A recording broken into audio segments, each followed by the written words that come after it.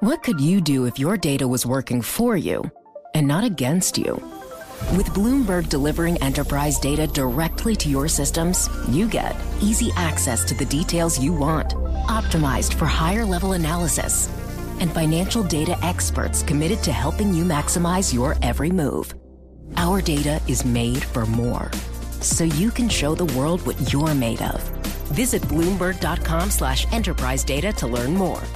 You're listening to Bloomberg Law. The legal issues surrounding Michael Flynn are getting stickier, and not just because of allegations that President Trump urged James Comey to end an FBI investigation involving Flynn. This week, McClatchy reported that, as a member of Trump's transition team, Flynn intervened to stop a military plan opposed by Turkey after he had been paid more than $500,000 to represent the country. And the New York Times reported that Trump named Flynn his national security advisor even after Flynn told the transition team he was under federal investigation for his Turkish ties.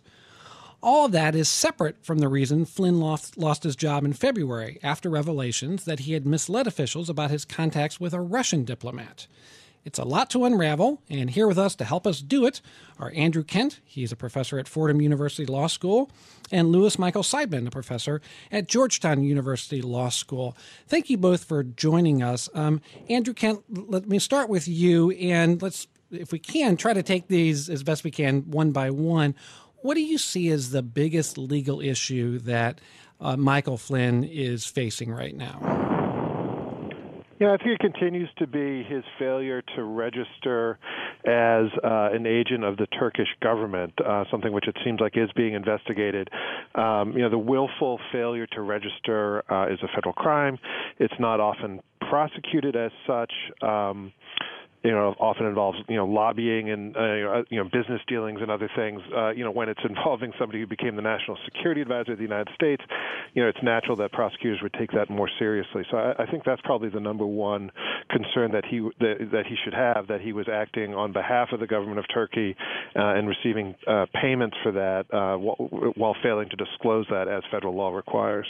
Mike, in that same context, when he was National Security Advisor designate, U.S. government policy on national security and the war on terror was actually bought for $500,000 in payments from Turkey, if you look at it that way, because he stopped those attacks until after he left. So is that bribery that could land Flynn in prison or even treason? Well, first of all, I should say I'm not an expert on the federal bribery statutes, but it certainly is a serious matter if he was receiving funds from Turkey while giving advice about military actions that we would take that Turkey was opposed to.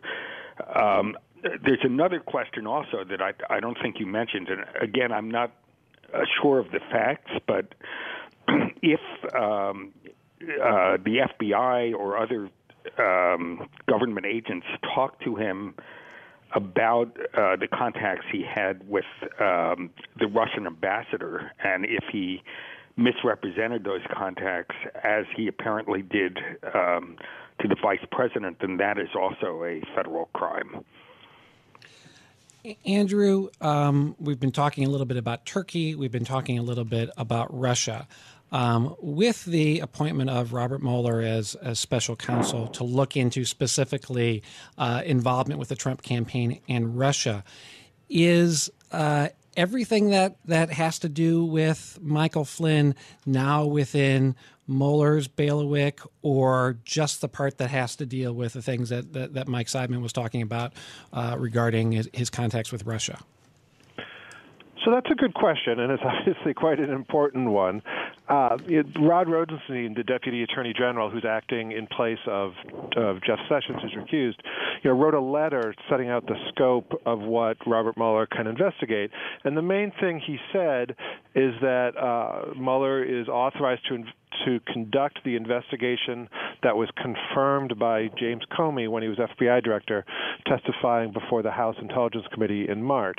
And there, what Comey said essentially was that he was conducting a counterintelligence investigation into the Russian government efforts to influence the election and any associated crimes. So, on its face, that would not seem to cover, matters between, for example, Michael Flynn and Turkey, which at least at this time seem to be separate from the Russia matter. Go ahead, June. So, Mike, in about 30 seconds, people keep saying that it may not be what he was tasked with, but because he's who he is, no one's going to stop him from going any further. Do you buy that? I do. First of all, the mandate includes associated crimes, but it also allows the special counsel to go to the to Rosenstein and ask to expand his mandate, and I think Rosenstein would have a very hard time turning him down. That is actually how the Lewinsky matter ended up being part of the Starr investigation. There was a request to expand it, which was granted. You're listening to Bloomberg Law. At a news conference Thursday, Donald Trump addressed the subject of Michael Flynn, but only very briefly. Did you at any time urge former FBI Director James Comey in any way, shape, or form to close or to back down the investigation into Michael Flynn? And also, as you look back... No. Next question. Our guests to talk about the legal issues surrounding Michael Flynn are Louis Michael Seidman of Georgetown University Law School and Andrew Kent, a professor at Fordham Law School. Mike, let me ask you the same question I started by asking Andrew, which is, of all the issues surrounding Michael Flynn, what do you think is the most serious one facing him? Is it something we've already touched on, or is there something we haven't even gotten to yet? Well, actually, I think the most serious question about Michael Flynn, which you haven't gotten to, is not what the government's going to do to him, but what he is going to do. The way these investigations typically work is you put pressure on lower-level people, and then they have a motive to implicate people higher up. And I think we don't know all the facts, but there's reason to think that General Flynn is faced with a pretty serious threat of criminal liability. He's already indicated publicly that he has a story to tell, and Special Counsel Mueller may very well be interested in that story. In that regard, there are press reports that the president has continued to talk to Flynn and to voice support for him. He is on very, very dangerous territory when he does that, because that in itself might end, depending on what he says and what Flynn is doing, that in itself might end up being an obstruction of justice. Mike, when you say higher up, is there anybody who that could be other than Donald Trump, or I guess perhaps the vice president? But he's already, as a former national security advisor, he's already a pretty big fish, isn't he? Well, he is, but and we, again here we just don't know the facts. There have been some press reports indicating that Vice President Pence may have known more about all this than he has revealed publicly so far. But certainly, depending on what Flynn knows and on what actually happened, one could imagine that the president is concerned as well. Andrew, let's go into that a little bit. The New York Times is reporting that Flynn told President Trump's transition team's chief lawyer, who's now the White House counsel, weeks before the inauguration, that he was under federal investigation for secretly working as a paid lobbyist for Turkey during the campaign. And then it took 18 days between Assistant Attorney General Sally Yates' warning that Flynn might be subject to Russian blackmail and Flynn's forced resignation. What's the possible blowback on the White House? Well, I think we're seeing it already. I mean, it displays extraordinarily bad judgment by the White House counsel not to throw up, an enormous fuss about allowing Flynn to be hired in the first place when he's under federal criminal investigation, and really, just terrible judgment by the president to delay doing anything about it after he's been told by the attorney general, the acting attorney general, what you said, that Flynn is open to Russian pressure or blackmail. Legally, I don't necessarily see any federal crimes here. I think it's just it's political damage, just showing a level of recklessness, willing to tolerate risks, willing to tolerate very, very questionable and possibly illegal activity by Michael Flynn and still hire him for such a sensitive position. It's really quite shocking, but there might not be legal fallout for President Trump as a result of this specific issue. Mike, there have been some mixed signals about how Michael Flynn is dealing with lawmakers looking into this. Early on, he said publicly that he wanted immunity in exchange for testimony, I guess through his lawyers. And then this week, there was a little kind of whiplash about whether he was complying with Senate subpoenas. What do you make of all that? What does it seem like Michael Flynn's approach towards Congress is in all this? Well, no competent lawyer would allow him to testify before Congress without a grant of immunity. But Congress is not about to grant immunity to him because that would interfere with the federal investigation.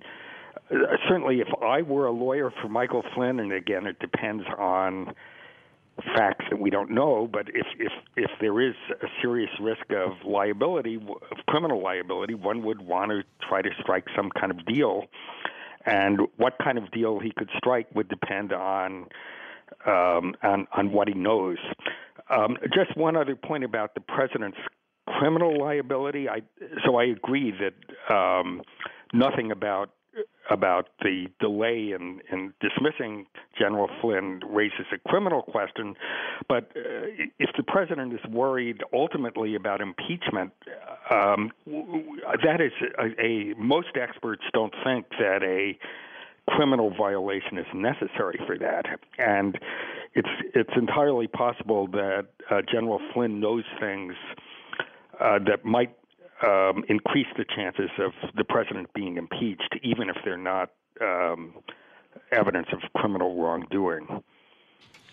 I want to thank our guests. That was Louis Michael Seidman, a professor at Georgetown University Law School, and Andrew Kent, professor at Fordham University Law School, helping us make some sense out of the many issues surrounding Michael Flynn, his contacts with Turkey, with Russia, with folks in the Trump administration, and how that might play forward both in Congress and with Special Counsel Mueller. Coming up on Bloomberg Law, we're going to talk about who's going to get the nod for FBI director. Reports have former Democratic vice presidential nominee Joe Lieberman in the lead, but it turns out some Democrats may not like that idea. Donald Trump just said he's not going to do it before he leaves the country.